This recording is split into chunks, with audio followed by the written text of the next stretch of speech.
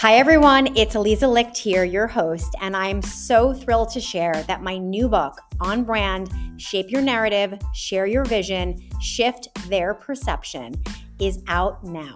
I hope you'll pick up a copy because personal branding is for everyone.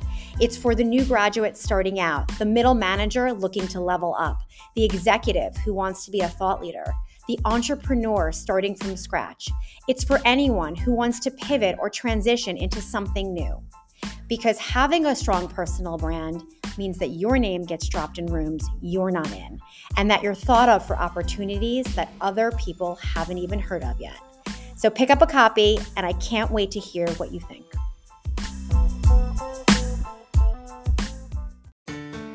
Hi, this is Eliza Licht, and this is Leave Your Mark, the podcast, where I brew fresh career advice with some of my most inspiring and successful friends.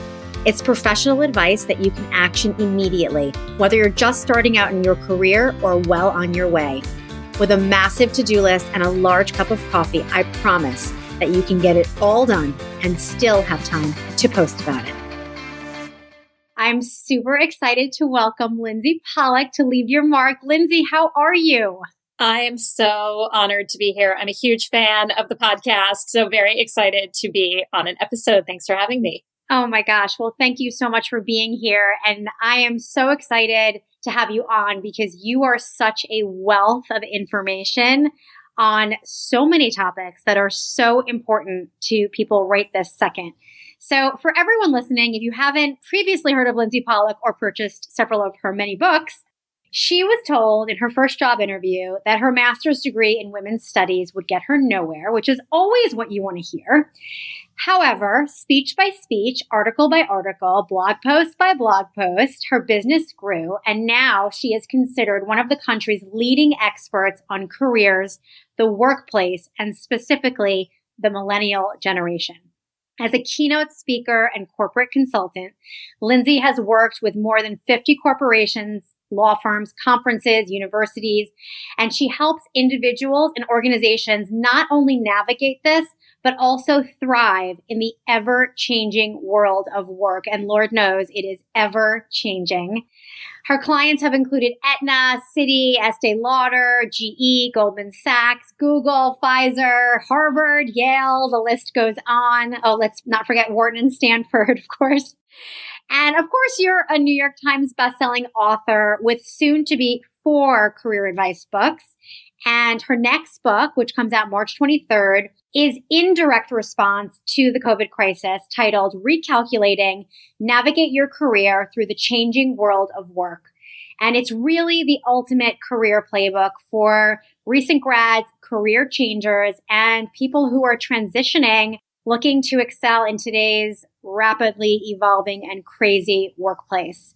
Lindsey was named to the 2020 Thinkers 50 radar list. She serves as an official ambassador for LinkedIn, is a spokesperson for the Hartford's My Tomorrow campaign, and the chair of Cosmopolitan Magazine's Millennial Advisory Board.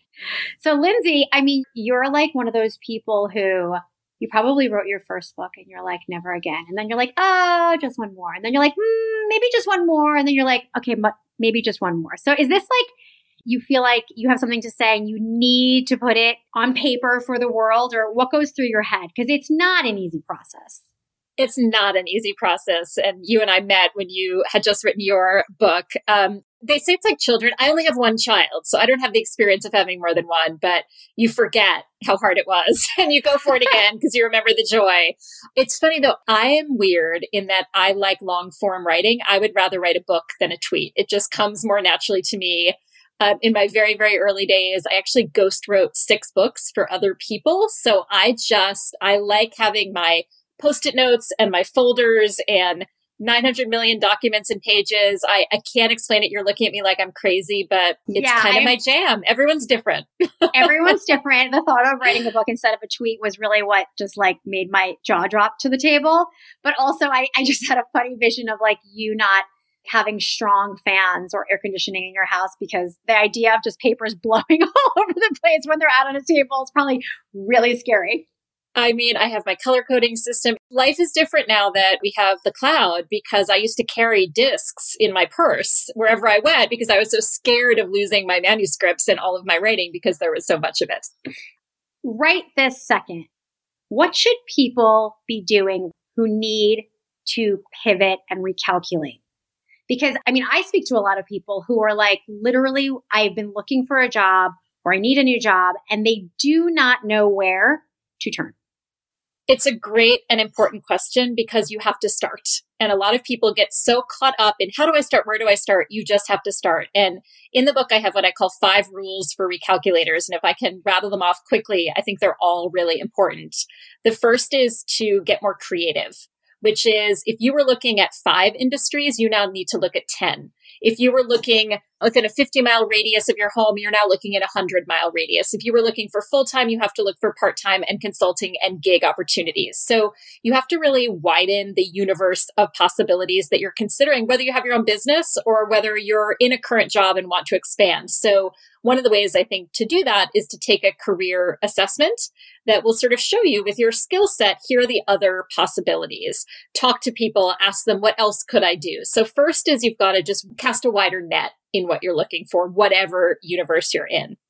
The second is prioritize action. And I was absolutely shocked when I started writing the book and researching that when job openings obviously plummeted at the beginning of COVID, so did job applications. And it should be the opposite, right? More people should be applying.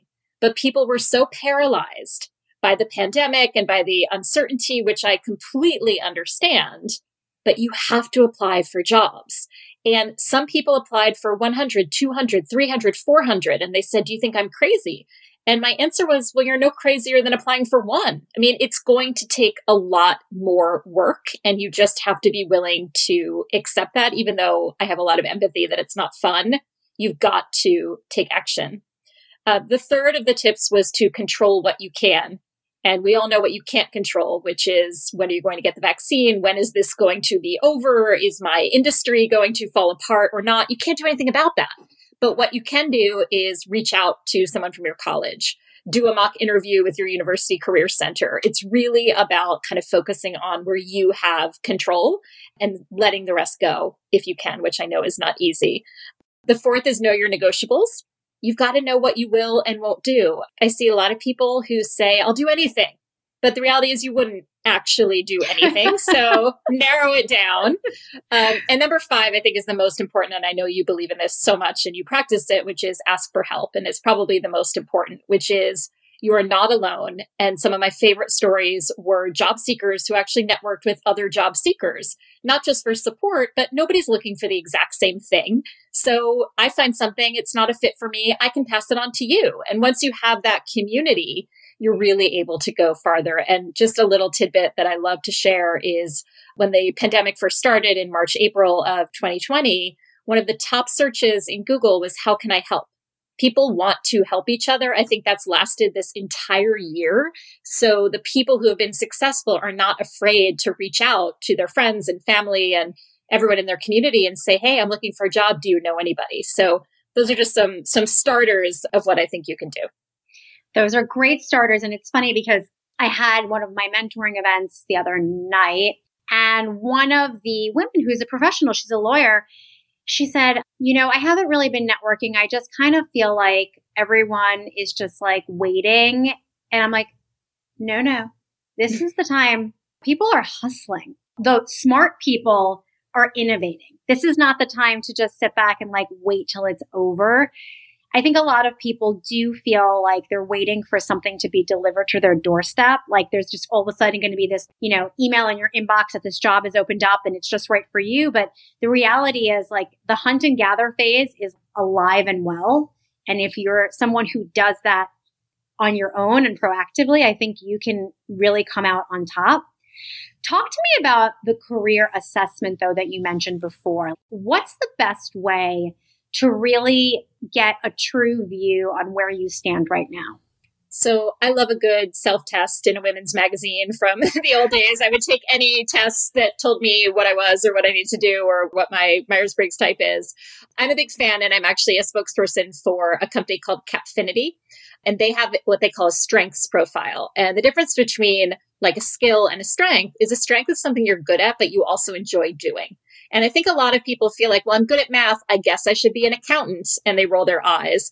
I'm a writer and speaker. I love to write and talk. And every assessment I ever took said, you should be a lawyer. And then I kind of went and looked into that path. I know you did the same for being a doctor. And I was like, I hate this. People fight with each other all day. I like to write and speak. Why can't I be a writer and speaker? It just sort of didn't occur to me. People make assumptions. And so what happens if you take an assessment? There are a million of them for free. Strengths Profile, there's a free version, 16personalities.com. It just starts to identify for you what you're good at that isn't necessarily a job. It will expand your list into what your skills might be applicable for. And just to give an example, I interviewed a chef who was just tired of food service. Obviously, in COVID, that was not an option. But he was really, really good at logistics because he was always ordering the ingredients and planning the restaurant, all that. And he pivoted relatively easily. I think he took a 1-credit course to pivot from food service and the restaurant world to logistics. So sometimes it just takes sort of opening your eyes and seeing some results on paper to realize you have skills you might not even be using. So smart. So wait, you said 16personalities.com? 16personalities.com is a very lightened version of the Myers-Briggs personality test, which a lot of people might be familiar with. And I work with a company called Capfinity, C-A-P-P, Capfinity, and they have something called a strengths profile, which I like very much. Wow, I think I might do it. It sounds like fun. I always love those kind of tests. I mean, I read my horoscope. I might as well read my personality type. Totally. I should say a huge resource that so many people overlook is their University Career Center. Even if you graduated 50 years ago, even if you just live in the community that has a college, their services are always free, almost always free. And you can go back anytime, and they all offer career assessments. So when in doubt, go to your University Career Center of your alma mater, your kid's alma mater, or a local college. Had no clue. So cool. So I think one of the most challenging things for everyone right now is honestly managing teams if you're at that level remotely, but also working with colleagues remotely and being able to give feedback, receive feedback. And everyone, of course, is going through their own stuff, on the personal side. So from your expert vantage point, what are some ways to sort of make it easier right now to connect with colleagues, to be able to take feedback, to give feedback, and to do your job in a way that's direct and efficient, but knowing that we can't just like walk over to someone's desk and say, hey, did you have a chance to look that up? I just feel like right now it's like every time you reach out to someone, it's a little bit annoying in some way. Yes. So it's really tough. But it's not impossible, and there are really good ways to do it. I think that over communication is sort of the quality to keep in mind. I think where a lot of people are stumbling is they're making assumptions. Well, I don't want to bother Eliza. I probably shouldn't call her. I don't know. Does she? No. Oh, I'm sure. People are living in our heads. And that is a really dangerous place to be. So a couple of things as an individual, get in the habit of saying, hey, what's the best way to connect with you? Do you want to do a Zoom? Do you want to do camera on? Do you want to do camera off? I've noticed that just as you say, hey, let me know some times that are good for you and what method you prefer.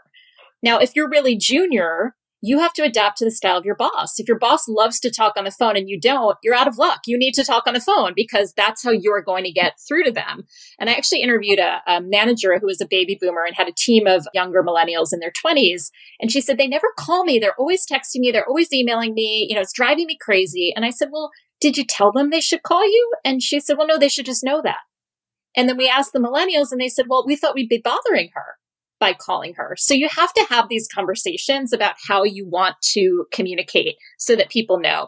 If you're a leader of a team, I think it's an act of generosity to tell them how you want to communicate, right? I think that you have to make that really, really clear. I also think that we have to allow in more of the humanity. Erica Keswin, who has a new book out called Rituals Roadmap, she says, start to ask people, how are you? How are you really?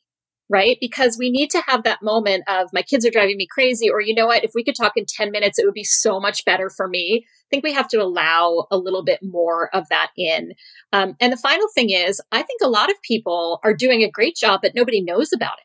And they're getting really resentful. So being a little bit more tooting your horn and telling people what you're working on and making sure it's visible, because particularly for those who are more introverted, this sort of, well, nobody knows what I'm doing. Nobody's paying attention. I'm working so hard.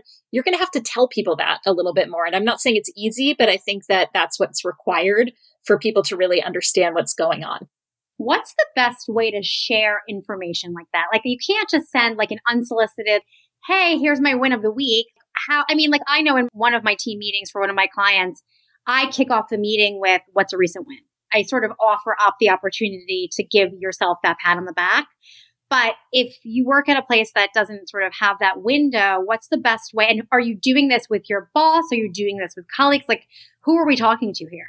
So I think it's a really different conversation if you're the leader of the team or a consultant, or if you're more junior or a contributor. So if you're the leader of the team, I love that. Give people the opportunity. Say, send me your wins, send me your best accomplishments, or just send me an update this week. So I think that's a really good practice. And I'm hoping that a lot of the practices that we do now, we're going to carry over, because I think that's a good practice if we're in the office. So absolutely huge fan of that.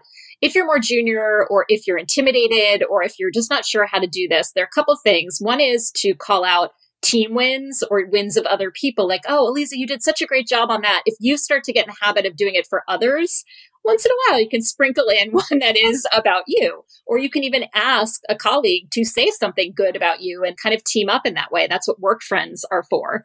The second thing I think is you've got to really understand what the goals of your boss or your team are and align to those. So if you were my boss, I'd say, Elisa, I know that our podcast metrics are really important. I wanted to let you know the marketing campaign that we sent out this week, these were the results that we achieved from what we worked on. So if you show that your win or your contribution is for the greater good of your team or what your boss is going for, that can be really positive. And the final thing I want to say, particularly to women, is sometimes you just have to show off. And sometimes you have to say, hey, look, I did this and it was awesome. I wanted to make sure you knew about it. And do you want to do that every day? No.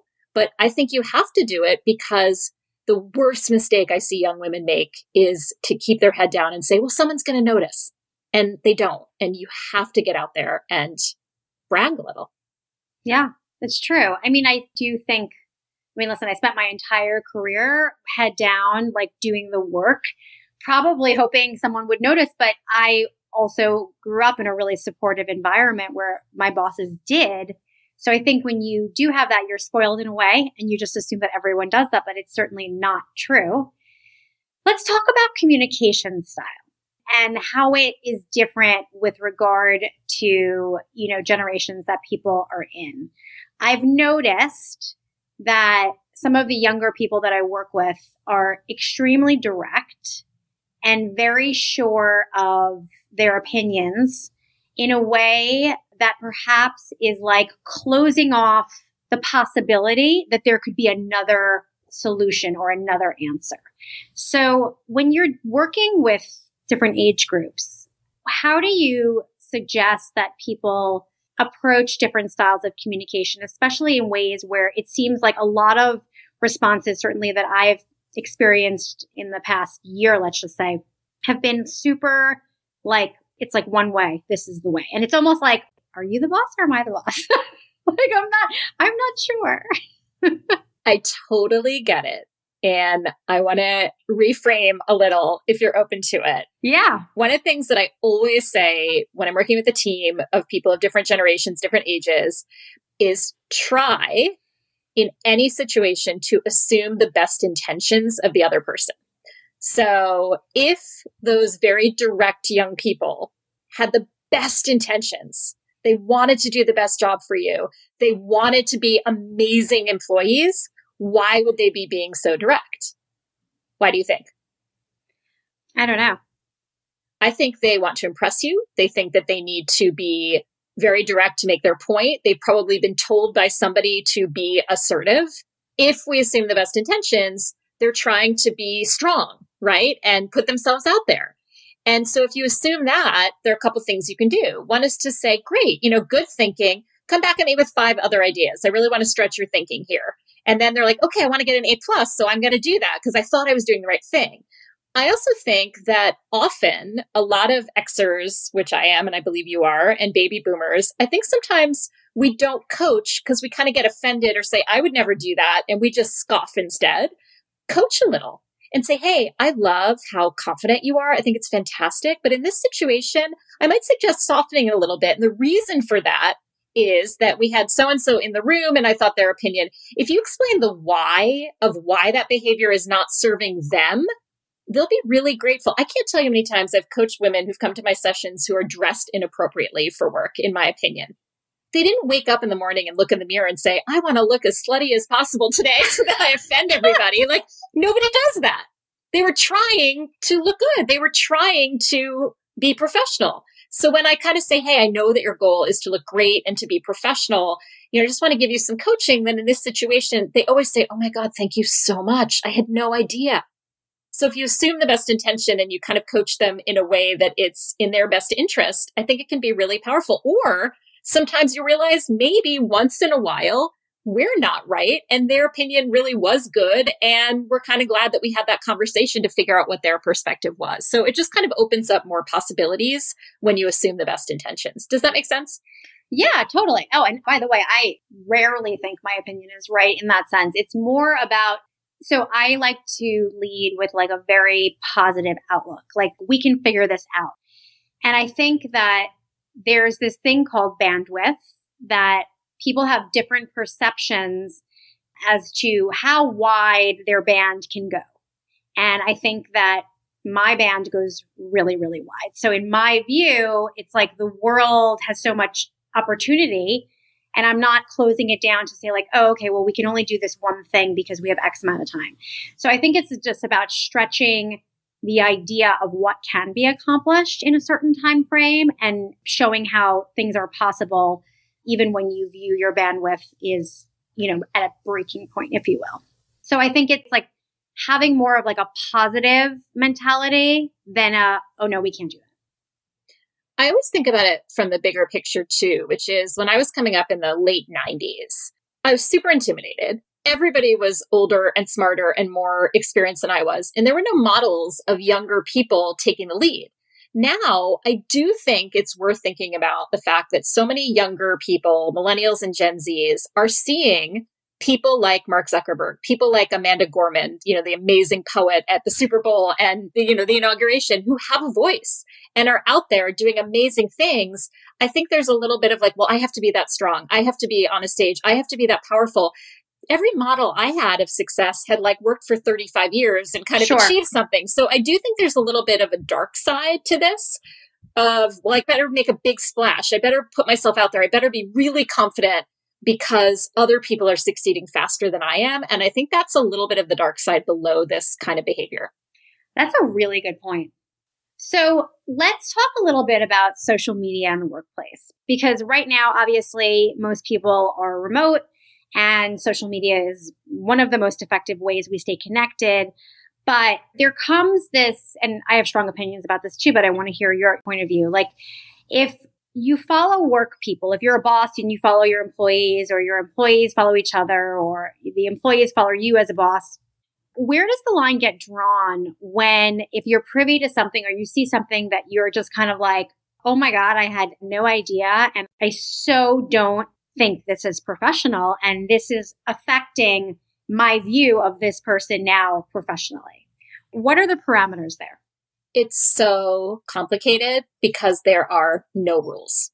And I think that we have to acknowledge that it's like bumping into your boss at a club. Like, it just sometimes weird, bizarre, uncomfortable things happen. And you're like, oh my God, there's no playbook for this. So I think number one is this is really hard. And most companies don't have a playbook for this. Most people don't have rules around it. So there's a lot of gray area. So when I give advice on this, it's always with the caveat that you are who you are and you have your boundaries that might be different from other people's. But here's what I think. The first thing I think is, when in doubt, be more professional, be more cautious, right? Err on the side of, maybe I shouldn't post that because somebody might see it. And by the way, for job seekers, it's pretty rare that a job seeker is going to go off the rails and post something absolutely, wildly offensive. But what happens all the time is they post something like, I'm so sick of job hunting, right? I met this ridiculous recruiter. Nobody's writing back to me. And that attitude is so negative that you're not doing anything, quote, wrong. But if someone sees it, they get the impression that you don't want to be doing this. So that can be really negative.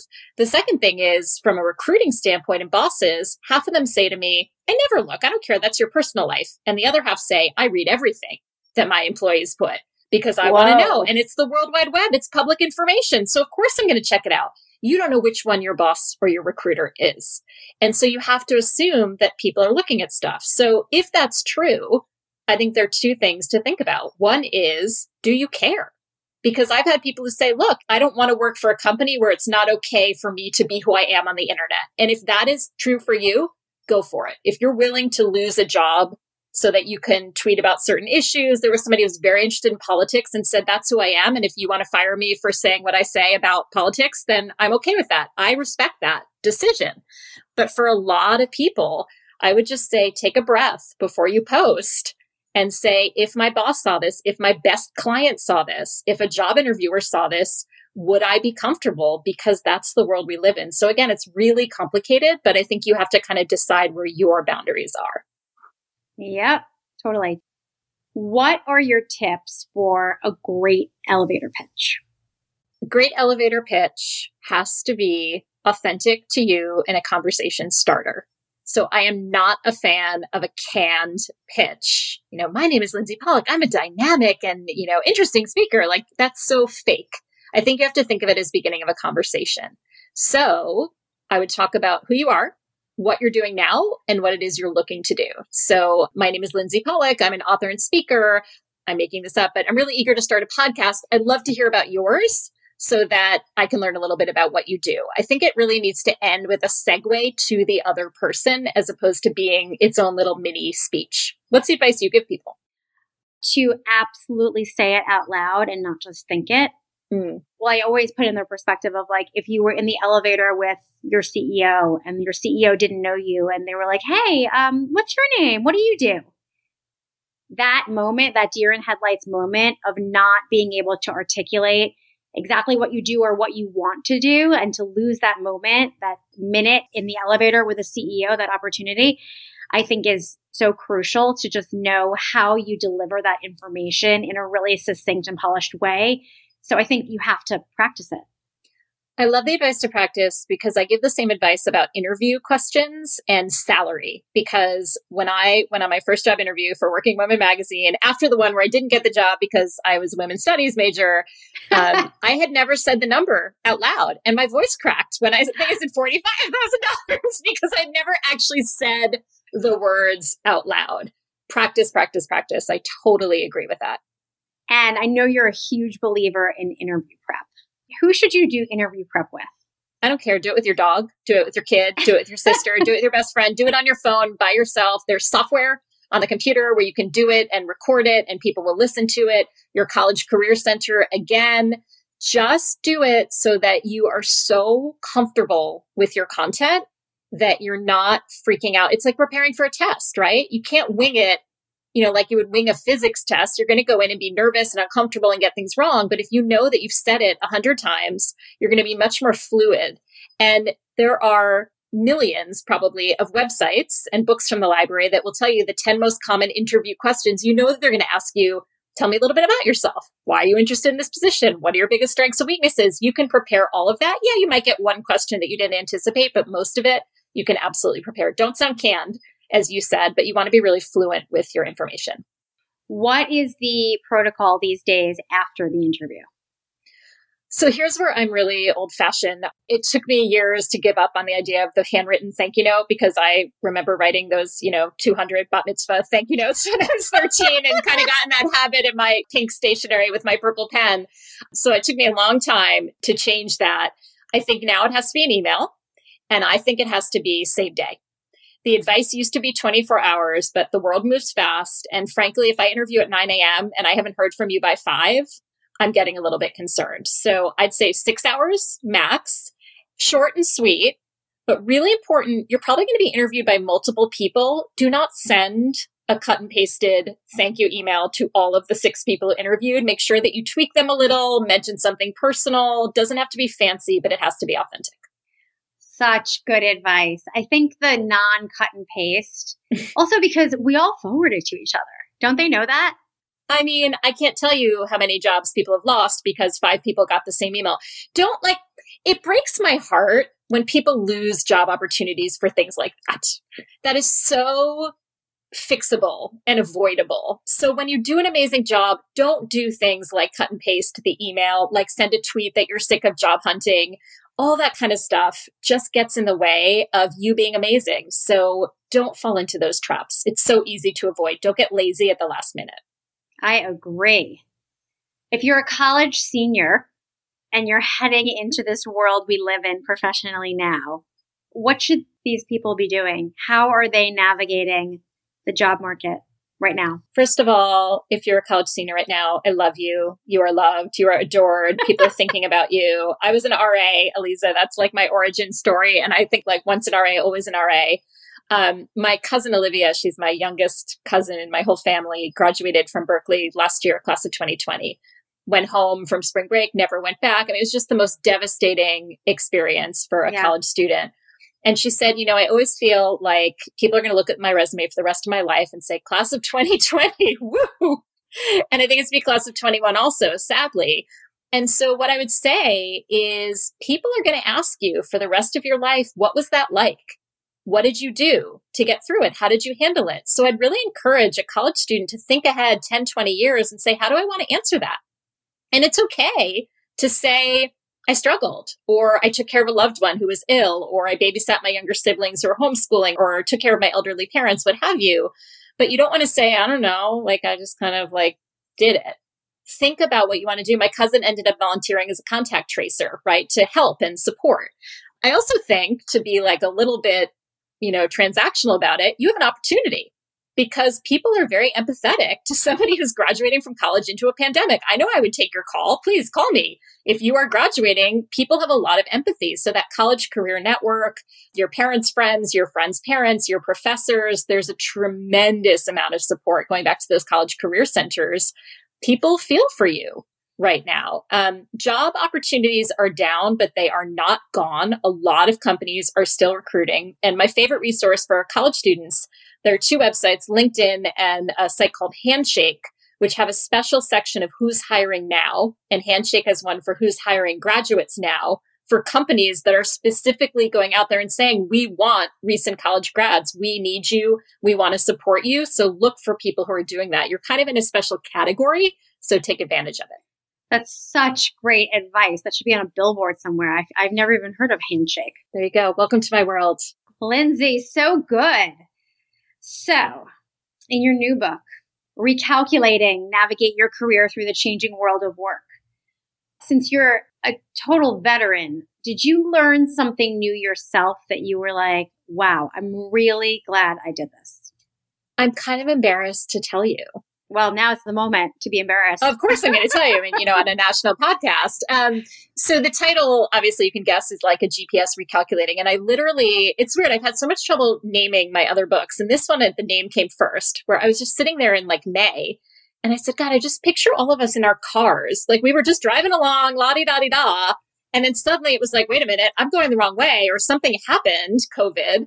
I need to recalculate. And it kind of made me optimistic that, okay, there's another way to go and you just have to find it, right? Your GPS never lets you sit there, right? It shows you another way. And I thought, well, people have to find the other way. Now, like we've already talked about, so funny, like the way the conversation has gone, I've always been the like action person, like write this, say this, go to Handshake, go to your career center, take an assessment. I've been very to-do list oriented, very like kind of serious.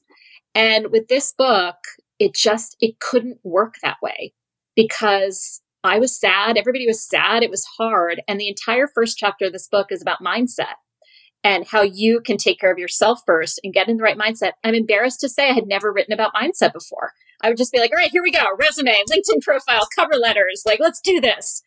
And I really stepped back and everyone I interviewed was like, first, you got to take a breath. You got to get in the right mindset for this. You've got to put stuff aside. You've got to think positively that things are possible. And I learned a ton from it. And I think it really serves the book and anyone who's job hunting now, which is if you don't get your mindset right and believe that you can get a job or that you can get a promotion, it's never going to happen, no matter how much you do otherwise. So that was my biggest lesson from this book. First of all, that's a great lesson. Second, I really relate to that only because I think if you're very much just like a very action-oriented person, which you are, I am too, I'm always focused on the to-do list and what outcomes need to happen. And I don't ever give myself the luxury, if you will, of sort of like, oh, well, what is my mindset? How do I get myself into that space to be able to think a certain way? I think that that's almost like pampering yourself in a way. It's almost like a spa day for like your professional mind. I mean, I don't ever do that. I literally never think about my mindset ever. Like, it's just like, okay, what do I have to accomplish today? So I'm very cut and dry about it. And I imagine you are too. But I think that's like a nice way to treat yourself. You know, it's funny because what I forgot is 20 years ago, I went to graduate school in Australia on a Rotary scholarship. I had this amazing adventure in Melbourne, Australia. It was heaven and paradise. I came back in the .com with my master's in women's studies that I got in Australia.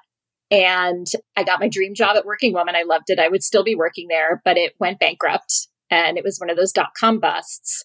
And then almost immediately after 9/11 happened, and I was living in New York, and I was paralyzed because not only did I think there were no jobs, I thought it was offensive to apply. Yeah. Like, how could I apply for a job? And I mean, people are suffering. We were attacked. I mean, it was just horrible.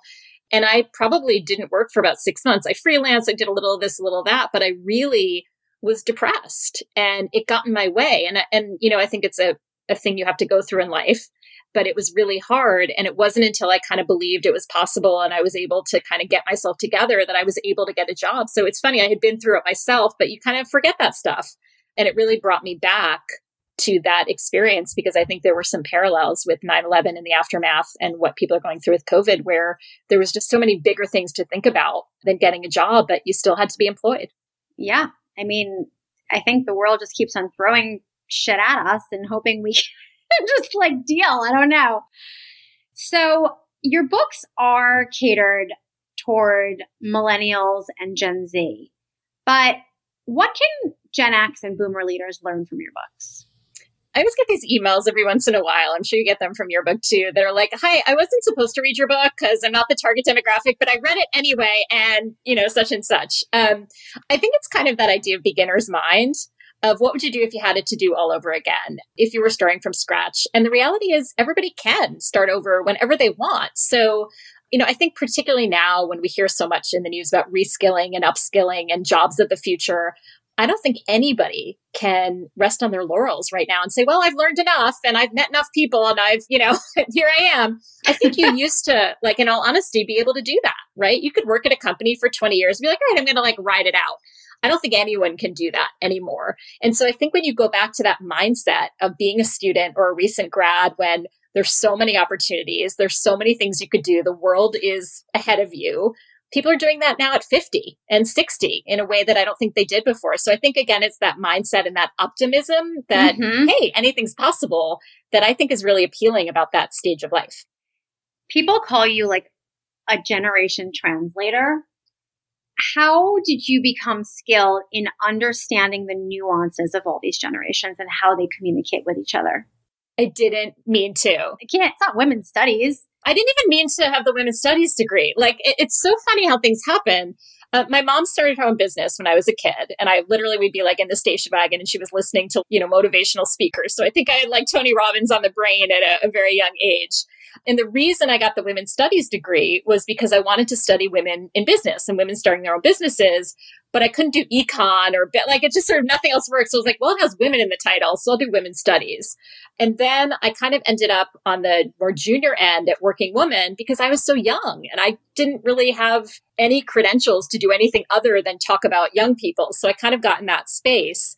And I did that for 10 years. I was a college campus speaker. And you mentioned in my bio, I served as a campus spokesperson for LinkedIn. I don't do that anymore, but I did it for a long time. And then what started to happen was people would come to my events and read my books and say, well, what about everybody else? And I really was like, I don't know. I guess I better figure it out because I've only studied this. And I was getting older. I'm a Gen Xer.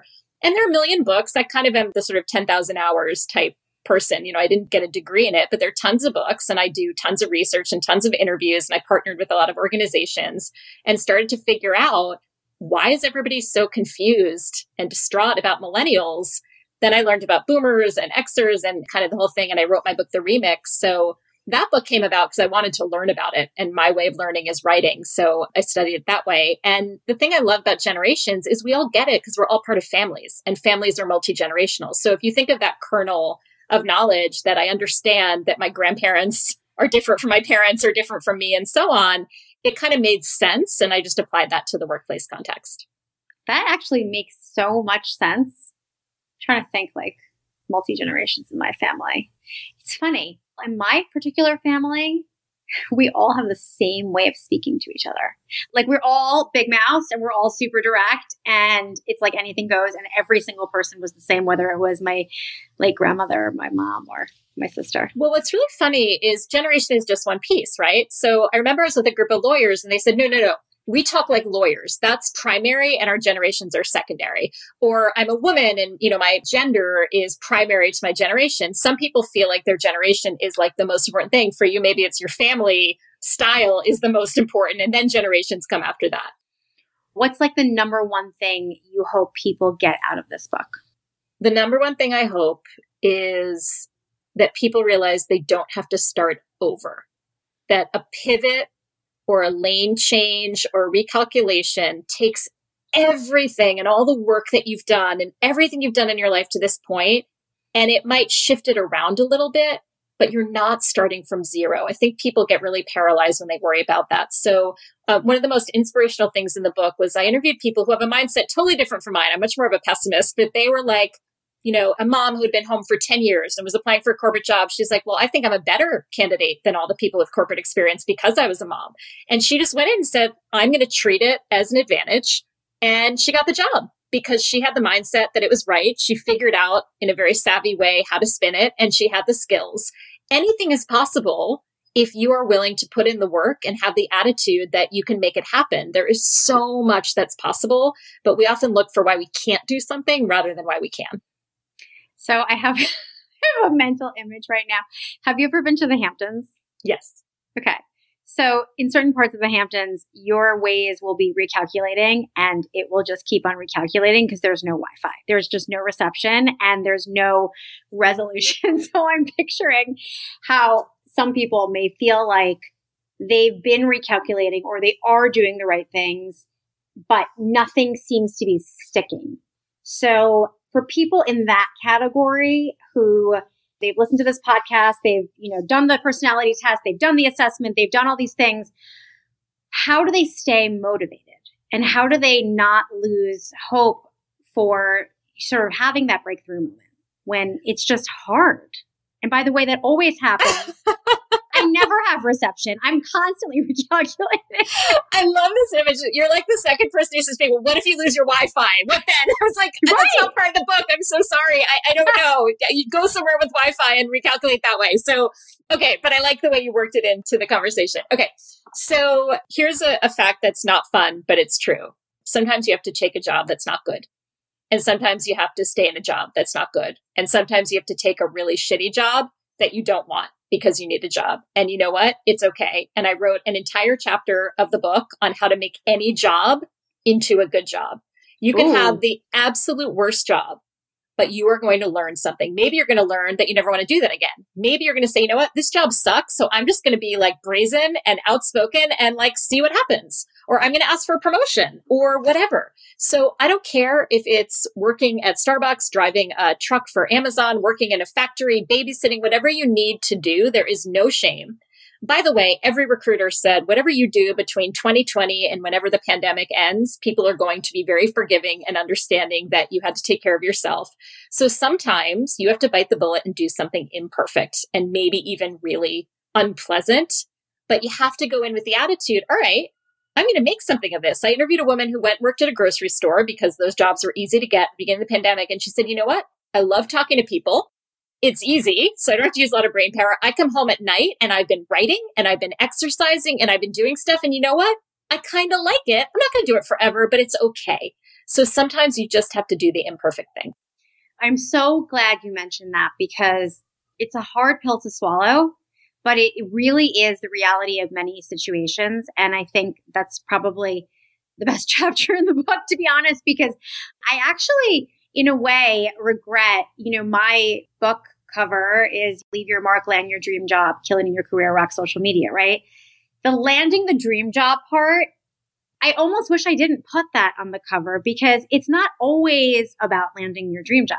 So I think that setting your own expectations is really important also. And knowing that just because you're in that particular situation right this second doesn't mean you're going to be in that situation forever. And I feel like it's always exciting to see what doors open based on like the last door you walk through.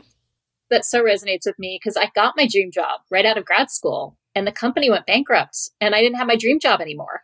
And that was so devastating. And I'll tell you, one of the things that I say very early on in the book, and I say it to a lot of people that I coach who are very junior, I have never, ever met a very successful person who has said, it was just a cakewalk the whole way. I just got dream job after dream job. And every boss I ever had was delightful and no clients were ever difficult. And, it's just not possible.